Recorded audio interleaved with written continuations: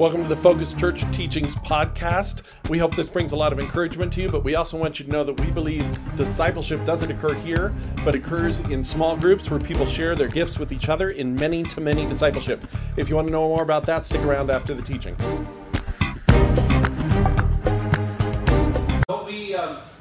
We've been going roughly in reverse order from a lot of press, or from little press to a lot of press. The one we're talking about tonight is actually Matthew, and the reality about Matthew is he actually has less time in the pages, stories about him, than Philip or Andrew or Thomas did. And one of the reasons for that may be that for whatever reason he's not one of the ones John talks about. And those extra stories that we got often came from John. So Matthew gets actually less text. There's really only one story that we know about him, and that's the calling itself. And we're going to look at that tonight. But the other reason that we know more about him than we do some of the other apostles is because traditionally he's understood to have written the Gospel of Matthew. Now, there's argument about that, and that's totally fine. There's some scholarship in the last 40, 50 years or so which brings that into question. For what it's worth, I tend to think that the traditions going back for centuries, I'm not persuaded by the arguments that say that Matthew didn't write the book of Matthew. But it doesn't change my faith, but it does change what we know about Matthew. So it's interesting, just kind of as a side note, we know that Matthew is also known as Levi. That's what he's called in two of the Gospels, and one of them is called Matthew. And we know that he's a tax collector. And there's a fascinating thing about the Gospel of Matthew. The Gospel of Matthew has details about money and about taxation that none of the other Gospels have. We're going to sing a little bit later tonight. We're going to sing the Lord's Prayer. And you probably all are, so the Lord's Prayer, Our Father, who art in heaven, hallowed be thy name, thy kingdom come, thy will be done on earth as it is in heaven. Give us this day our daily bread, and forgive us our trespasses, debts, sins. Did you know the only gospel writer who records that as debts is Matthew?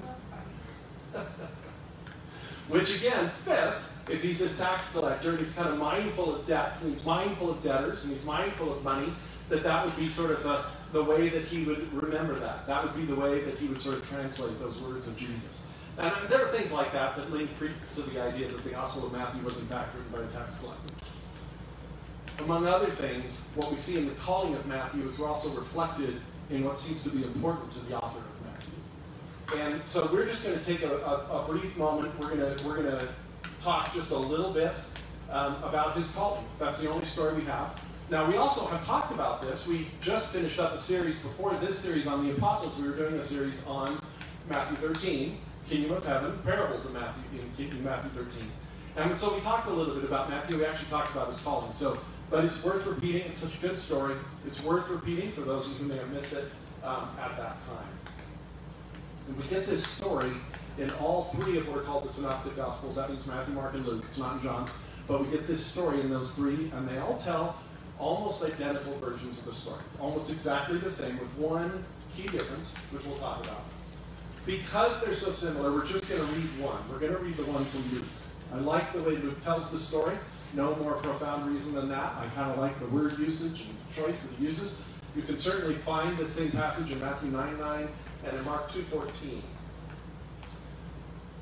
And the difference in these three stories, the only difference that does come up is the name of Matthew. So in Luke and in Mark, they call him Levi. Matthew, he calls himself Matthew. It's clearly the same person because the story is so specific. It would be really weird if there were two different apostles that had this exact same story and we only hear about one of them. So Matthew is Levi. We'll talk about that name change in a second because I think it's relevant. So here's the story. Here's the calling. After this, Jesus went out and saw a tax collector by the name of Levi sitting in his tax booth. Follow me, Jesus said to him. And Levi got up, left everything, and followed him. So this is one of those stories where we suspect there's been some other encounters, right? It's probably true that Matthew and Jesus have spoken before now. If not, it's a very amazing story. Even if they have spoken before, it's an amazing story. It's amazing because we have this tax collector sitting there, and we'll talk about tax collectors in a second, but we have this tax collector sitting there. Jesus comes up to him and says, leave your job, leave your profession, leave your riches, leave your wealth, just come with me. And he does. He gets up, he leaves everything behind, and he follows Jesus. And the only difference in this story, these two sentences here tell us a lot about Matthew, and the only difference here between this and the other Gospels is the name, whether he's Levi or he's Matthew. And I don't think this is an accident, and I don't think it's just a matter of sort of nickname preference. So here's what we do know. We know that Matthew is clearly a Greek name. It is a Roman or Greek name. And we know that Levi is about as Jewish a name as you can get, right? The Levites were the tribe from which the priesthood came. So to name your son Levi is to be very proud of your Jewish heritage. It is to stand on that. It's to say, this is who we are, right? I have some Scottish heritage in my background. It'd be like if my parents had named me Mac, right? Something like that, just to say, this is who we are. And so his name is Levi, his Jewish name is Levi, his Roman name is Matthew. Question is, why does Matthew use the name Matthew and the gospel writers use the name Levi? And here's why I think.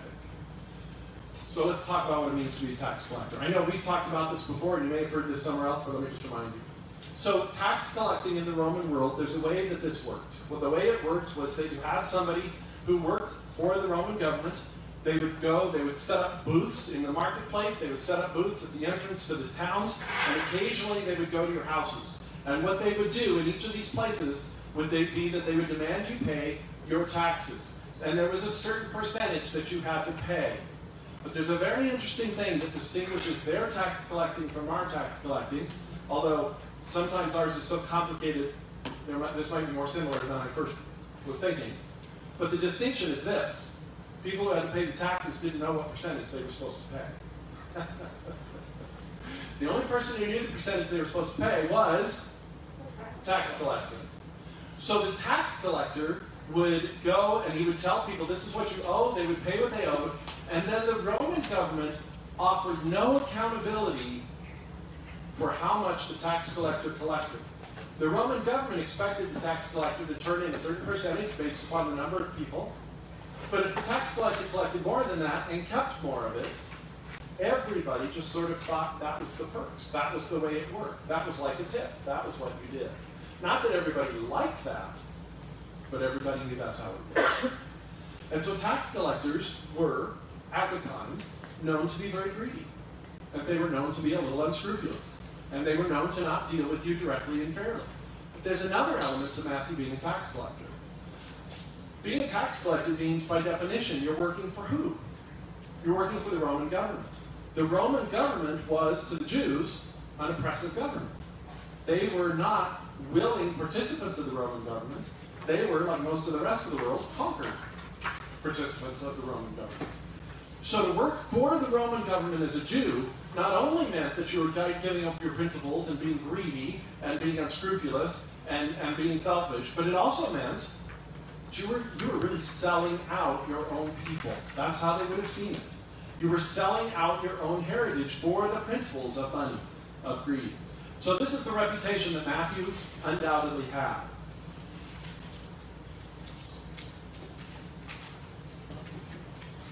So what we see in this complicated, just in these 2 lines that we've read so far, we see this complicated story. We see somebody who has already sacrificed their reputation, their family, and their friends in order to be a tax collector, in order to meet their greed, or if you want to be more generous, their pragmatism perhaps. I think greed was probably in there. They were already willing to sacrifice everything for that, and now Jesus comes along and says, everything that you have built your life around, you gave up everything for this. Well, guess what? Now I want you to leave that.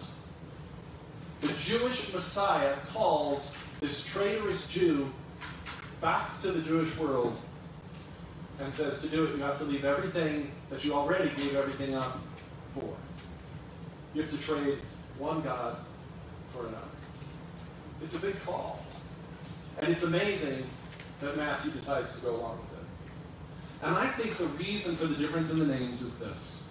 I think as Matthew looks back at his own story, at his own calling, at Jesus coming to him and asking him to come forward, at Jesus coming to him and recognizing who he was, for Matthew, it's really important to him to remember, to understand, I think it's even encouraging to him, to understand that when he was Matthew, when he was a traitor, when he was a Roman sellout, a collaborator, and a tax collector, that's when Jesus came to him and said, come to me.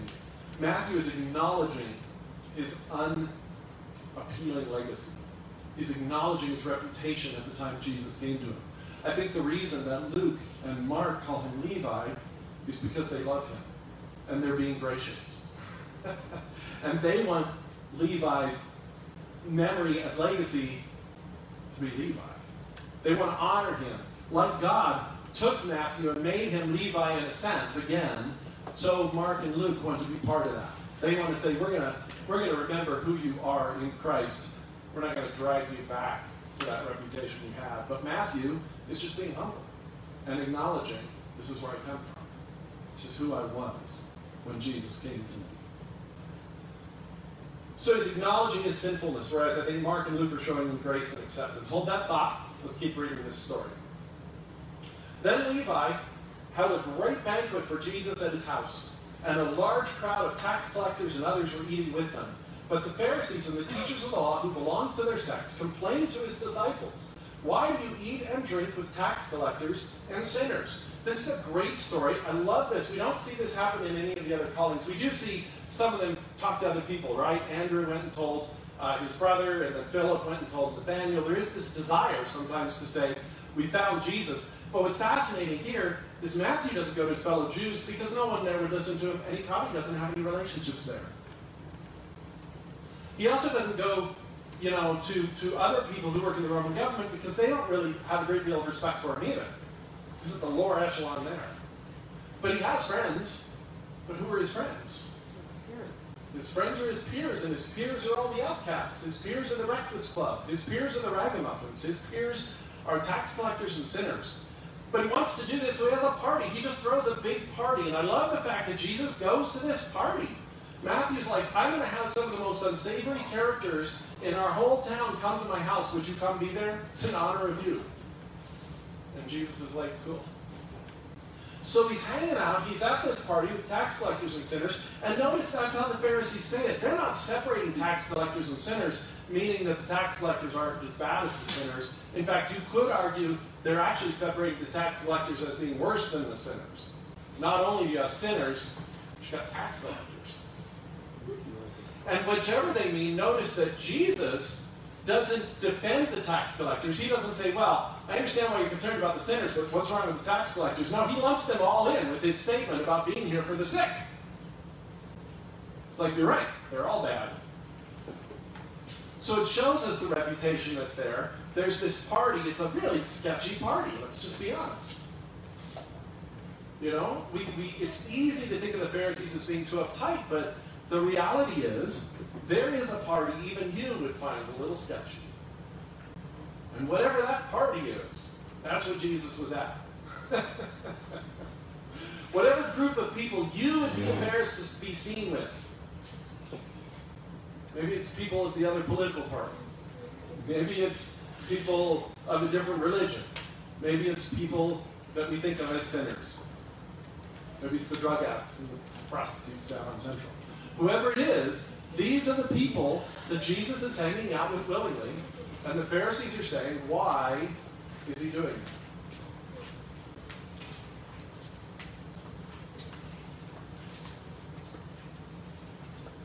And Jesus replies, Jesus answered, it is not the healthy who need a doctor, but the sick. I have not come to call the righteous, but sinners to repentance. He says, I didn't come for people who have no need of me. Jesus affirms that he's there for those who understand their need for him. It's not Jesus who said that the Pharisees and teachers could exclude themselves from the sinners category. It's the Pharisees and teachers who said that. They drew the line. They said, they're sinners, we're not, why are you with them? And Jesus doesn't argue with them about that. He simply says, well, if you're not like them, I'm not here for you. And he leaves it at that. And it becomes up to them to decide if they fit or not. It's interesting, I've been accused at various times in my life by various people as I've talked with them about the gospel or shared the gospel with them. I've had a lot of accusations, most of them kindly put. Most of the people I speak with are kind, even when they disagree with me, but also condescending. And I've been accused at times of needing Christianity as a crutch or needy Christianity as a comfort against morality because I'm too weak-minded to accept the fact that death is real. Sometimes I've been told it's just a balm against the realities of the world because somehow I was coddled as a kid and I didn't grow up with the strength to understand that there's suffering in life. But when they say these things to me, they seem to indicate that they don't need those things, that they're okay, that they're not worried about death, and they don't need a crutch to help them through their life, and they don't need something to protect them against the despair that's in the world. And what's interesting is that I think to them, Jesus would simply say, okay, then I'm not here for you. If you don't need those, I'm not here for you. At least, not until you recognize that you also are lame and mortal and not in control of the fallen world around you. And when that realization hits you, then your crutch is here. Your comfort is here. Your balm is here. All three records of this story are followed by another story which seems unrelated, but it's followed. They're all followed by this, so I think it's connected, and it goes like this. It goes on, he says, they said to him, John's disciples often fast and pray, and so do the disciples of the Pharisees, but yours go on eating and drinking. You can hear how this is just a discussion. This is a continuation of a discussion. They're like, why are you eating and drinking with sinners and tax collectors? And he's like, I'm here for the sick, not for the healthy. And they say, well, why are you eating and drinking anyway? Don't you have more important things to be doing, more spiritual places to be? And Jesus answered, can you make the friends of the bridegroom fast while he's with them? But the time will come when the bridegroom will be taken from them. In those days, they will fast. He's saying, what you don't understand is that all the bets are off the table and everything has changed because I am, in fact, the Messiah you've been waiting for. Why fast over the cost of a broken world when the hero, when the anointed, when the God who is here to fix it all is here? This is a moment for celebration. This is a moment for rejoicing. And they recognize that. And there's a connection here, right? Only those who are aware of the need can rejoice at the solution for that need. If you don't recognize you have a need, then the solution means nothing to you. If I come up with a cure for cancer, and you have cancer, that means a whole lot more to you than if I come up with a cure for cancer, and you have Lyme disease. Or you have nothing. Those who recognize the need can rejoice at the meeting of that need. And that's what he's saying to them. The Messiah has come. This is a time for celebration. But then he goes on, and he tells them a parable. This is a very Matthew-like parable. It is in Matthew, but we're reading it from Luke today. It says, he told them this parable. No one tears a piece out of a new garment to patch up an old one. Otherwise, they will have torn the new garment, and the patch from the new will not match the old. And no one pours new wine into old wineskins. Otherwise, the new wine will burst the skins, and the wine will run out, and the wineskins will be ruined. No, new wine must be poured into new wineskins. And no one, after drinking old wine, wants the new, for they say the old is better. Here's what he's saying. Jesus says, look, you don't just take something new and patch it onto something old. If you do that, you've only ruined the new thing and the old thing. He says you don't put new wine in old wineskins because then you lose both the wine and the wineskins. This is a lot like what Matthew told us, what we heard Jesus telling them through the parables in Matthew is that, look, I am bringing some radical ideas. And if you insist on simply stitching these radical ideas onto your old notions, there's going to be problems. You're going to ruin both the old and the new. Remember, in the parables of Matthew, he did say there are treasures in the old storehouse. Old treasures and new treasures are both treasures. But the point Jesus is making here is that some of the things that they are clinging to, some of the radical ideas that they're unable to accept, are keeping them from receiving the gospel, keeping them from receiving the new wine. Even though it's completely compatible with the law, it's not saying that what he's telling them doesn't fit with the law. What he is telling them that it doesn't fit with their own brand of self-improvement and self-righteousness. They're looking for ways to simply patch, to add on, to make themselves just a little bit better. Jesus is saying, that won't work. That won't get you anywhere. That ruins the good ideas that you're using for self-improvement, and it's not helping you at all. They would rather rely on their understanding of the law to protect them than recognize that the law is not enough.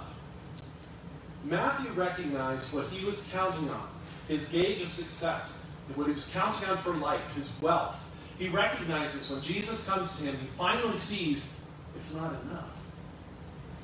The Pharisees haven't realized that yet. They think what they have in their own religiosity, in their own understanding, in their own self-righteousness is enough. And Jesus is saying to them, it's not enough. Now, if it's enough, why would you ever leave it to follow Jesus? But if it's not enough, why would you ever keep it to deny what isn't? And that's what Jesus is trying to explain that to them. Matthew was so taken that he wanted to bring his friends along with him. He's so taken that he wants to invite them to Jesus, and Jesus is right at home with those people. See, here's the amazing part of Jesus' message, though. He says two things simultaneously which may not feel compatible, but they so truly are because of who our God is. He says at the one time, in one moment, he says, you're not enough. You'll never be enough. And then in the same breath, he turns around and he says that you are enough for me, though. I come to you as you are. You don't have to make any changes for me to come. But as you are, it's not enough. Your attempts at self-righteousness are not enough. Your definition of success is not enough. Your self-improvement plans are not enough. Your elevated view of yourself and your control of the world, your confidence, your remorse, your commitments, your wealth, your intelligence, your religiosity, none of these are enough. But then Jesus says, I'm starting a new kingdom, and I'm inviting people, and you're welcome. You fit. You're enough for that. But you got to let me take care of the wineskin and the wine. You got to listen to what I'm saying, and you got to recognize first that what you have, what you're counting on, isn't enough. Jesus is very fond of saying, you can't have two gods. You can't have two messiahs. You can't be counting on two heroes. There's only one. And if you have to let go of the one that's in the way and grab the one that's real, then let go of the illusion for the reality. And that's what Matthew does. But Matthew is able to do that because he hears Jesus say to him, come as you are. You know your life's not enough. But if you've also been told that you yourself aren't welcome because of who you are, you're wrong. Matthew was an outcast, loved by nobody. Okay, he had some friends. Perhaps. But he wasn't loved by the Romans, and he wasn't loved by the Jews, and he's a man in the middle. And I think this is why he dropped everything when Jesus called him. Because maybe the first time in his life, he felt like somebody wanted him. Just come to the table as you are. These are the lessons we see from Matthew. Remember, we already talked in the parables of Matthew, and we talked about the parables of Matthew. We talked about the fact that everyone is welcome, but not everybody wants to come. We can be a little more specific about that now, I think. Everyone is welcome, but only those who recognize their need will want to come. Only those who recognize their need will want to come. Jesus is not embarrassed to be seen with you. If there's one message that I wish a lot of people could simply just grasp, that we could all begin to just live with and sit with, is that Jesus is not embarrassed to be seen with you. But he's also not embarrassed to be seen with those with whom you are embarrassed. Right? Who are the people that you would be embarrassed to be seen with? Well, guess what? Jesus is hanging out with them too. Because everyone is welcome, but only those who recognize the need will not want to come. And Jesus is not embarrassed to be seen with you. You know, one reason some people won't acknowledge their need, we do this thing as humans, we get so defensive, we refuse to acknowledge we need anything. It's because deep down we know we aren't qualified. And we're afraid that if we acknowledge that, it will disqualify us. But Jesus is the opposite. Jesus is happy to sit and feast with you and your friends because you don't qualify. Because you recognize you need him. Everyone is truly welcome at the table. But there's something else in all this too. I think Paul explains to us also that the new wineskin, the new wineskin that Jesus talks about is not just a new idea. It's not just a new container for new ideas. It's not just a new philosophy. It's not just a new understanding of the law. It's also representative of something that I believe Paul calls the new nature in us. That when we receive the gospel, Jesus makes us holy and righteous. He makes us enough. He changes us. You can't simply put the Holy Spirit into the flawed and broken and fallen container that is humanity. So Jesus does what only Jesus can do to make us fit to cohabit with the Holy Spirit of the universe. See, Jesus at the gospel doesn't just change your status. He doesn't just make a tick mark and say, you were in the sinner category, now you're in the received category. He doesn't simply say, now I've decided to forgive you. No, he changes your very nature. The power of God in the gospel is such that it changes who you are. Your very heart, your very core, your very essence. Paul calls it the circumcision of the heart. Something that attacks the core identity of a man is used as an illustration of how all of our core identities are changed in the heart. And that's a phrase Paul didn't make up. Paul pulls it from Deuteronomy, showing that it's been God's plan all along. Ezekiel talks about giving us new hearts, hearts which are made of flesh instead of stone, hearts which are malleable, hearts which are soft. Paul says, if anyone is in Christ, he is a new creation. The old is gone, the new has come. Matthew has become Levi. Saul has become Paul. Simon has become Peter. There's a reason God is fond of changing people's names, because I think it reflects the reality of what he does for us at the gospel. He changes our very nature and our very essence. I believe it's a supernatural but real change. I don't think it's just metaphorical. I think it actually happens. I think there's a spiritual equation that happens at the cross. It's impossible for us to understand, where it says that Jesus became the atonement for our sin, and in exchange, we become the righteousness of God. You're no longer defined by your brokenness. You're no longer defined by your lameness. You're no longer defined by your struggles. Are those things still true as long as we live in a fallen world? Yeah. But you're no longer defined by those. You're now defined by the work of Jesus in you to make you who he created you to be. There's been a flaw in the design, a ghost in the machine, a breakdown in the system. But the Maker has come and offered to put you back together, to fix it. And that's what he does. This is a weekend of remembrance for a lot of us, for so many people. Never forget has been the slogan for a lot of us ever since that time 20 years ago when the unimaginable happened. Some of you have been born at that time. But for me, it was unimaginable until it happened. You've lived with the reality. But it's become a memory, a time of remembrance for a lot of us. In my own family, we actually spent, yesterday we watched a movie called Come From Away, which is a Broadway musical about, there were 38 airplanes that were redirected to Newfoundland after September 11th because they couldn't come to American airspace. So they had to land somewhere. So they all landed in Newfoundland, this little town, just doubled, tripled in population as they took hundreds and hundreds of airplane passengers and took care of them for 5 days. Found them food, found them places to stay, showers, found them phones so they could contact their loved ones and find out if their loved ones were okay. And so we watched this musical. It was so good, by the way. It was great. And it was just, all the feels. But it was a reminder to us of some of the things, some of the good things that we saw. People helping other people. These people in Newfoundland were helping people from all over the world. Strangers. Of all sorts of creeds and philosophies, just because they were human. And as we watched that, my wife said something to her son. She said, I think this would be a great tradition to do annually, and it probably would.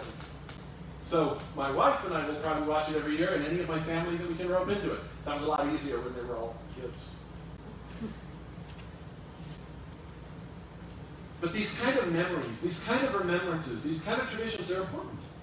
There's moments in our lives, there's landmark things that happen which teach us lessons. And we don't want to forget the lessons, that we are a forgetful species.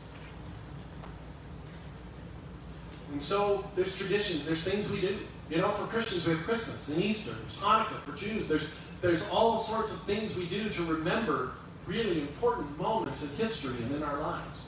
And we do ceremonies, and we do traditions to help us remember those things. And it's interesting that as Jesus was about to be crucified, hours before he's about to be taken away, to be put on this bogus trial, to lead to the inevitable conclusion of his death, just hours before that happens, he chooses to use those last hours to sit down with his apostles and start a tradition that he requests they continue after he's gone. A tradition which will help them remember the sacrifice and the love that Christ brought because he thought you were worth it. To help us remember the change that is made in us as we accept what happened at the cross. And this incredible spiritual transformation, as we identify by faith with his death, we encounter our own death of ourselves and our own resurrection to a new life. But he knew. He knew that even something as momentous as the God of the universe dying on a cross like a man, somehow we would forget. Oh, we remember that it happened. But daily, moment by moment, don't we forget? I mean, wouldn't your life be completely different if you remembered at every moment that the God of the universe loved you so much, he died on the cross for you, and he made you a holy and righteous person? Absolutely, it would change who you are. And yet we go day by day by day, and we don't sometimes change at all. And so Jesus instituted this tradition, which is called communion. Jesus himself requested that we do this to remember him. In remembrance of me, he said. Paul says it this way. Paul says, "For I received from the Lord what I also passed on to you. The Lord Jesus, on the night he was betrayed, took bread. And when he had given thanks, he broke it and said, 'This is my body, which I do for you. Do this in remembrance of me.' In the same way, after supper, he took the cup, saying, 'This cup is the new covenant in my blood. Do this whenever you drink it in remembrance of me. For whenever you eat this bread and drink this cup, you proclaim the Lord's death until he comes.'" I hope you recognize the paradox in that last sentence, no matter who you are. How can you proclaim someone's death until they come? That means they have come back to life, doesn't it? Built within this remembrance for us is the remembrance that death is not the end for Jesus, nor is it the end for us. Do I need a comfort for the understanding of mortality? You bet I do. If I believed that death were the end and nothing happened after that, my life would be very different. Because nothing would matter. That's how I see it. But to know that death is not the end, for us it's simply a door to the next room, a better room, a banquet room, a feast. That makes all the difference. We proclaim the Lord's death. There's sorrow and there's horror in that, just as there is in 9/11. But for us it means more. It means salvation. It means redemption. It reminds us to what lengths Jesus was willing to go to make us holy, to make you holy, to make me holy, to fix what was broken in you, to fix what was broken in me, to demonstrate his love and his justice for us at the cross. Without reminders, we forget. Without Jesus saying this, encouraging us to never forget, we forget all the time. We forget we're new creatures made holy. We forget God loves us intensely and deeply. We forget Christ's humility and sacrifice. We forget that our whole life has a new meaning and a purpose, and that so much around us is so vastly less important than what happened in this, the central story of the universe. That's why we do communion. That's why we do communion. To remember. To give thanks as we remember. And to praise God as we do. Most churches believe in the value of small groups, but at Focus Church, we are so convinced that's where the discipleship happens that we put all of our resources, our training, and our assessment into the focus groups. And we believe that you can be part of a focus group from anywhere in the country. So if you'd like to join us, just email me at pastormac, M-A-C, _@mac.com, and I'd love to tell you how you can be part of it. Either way, I hope this has been encouragement to you, and we'll see you here again next week.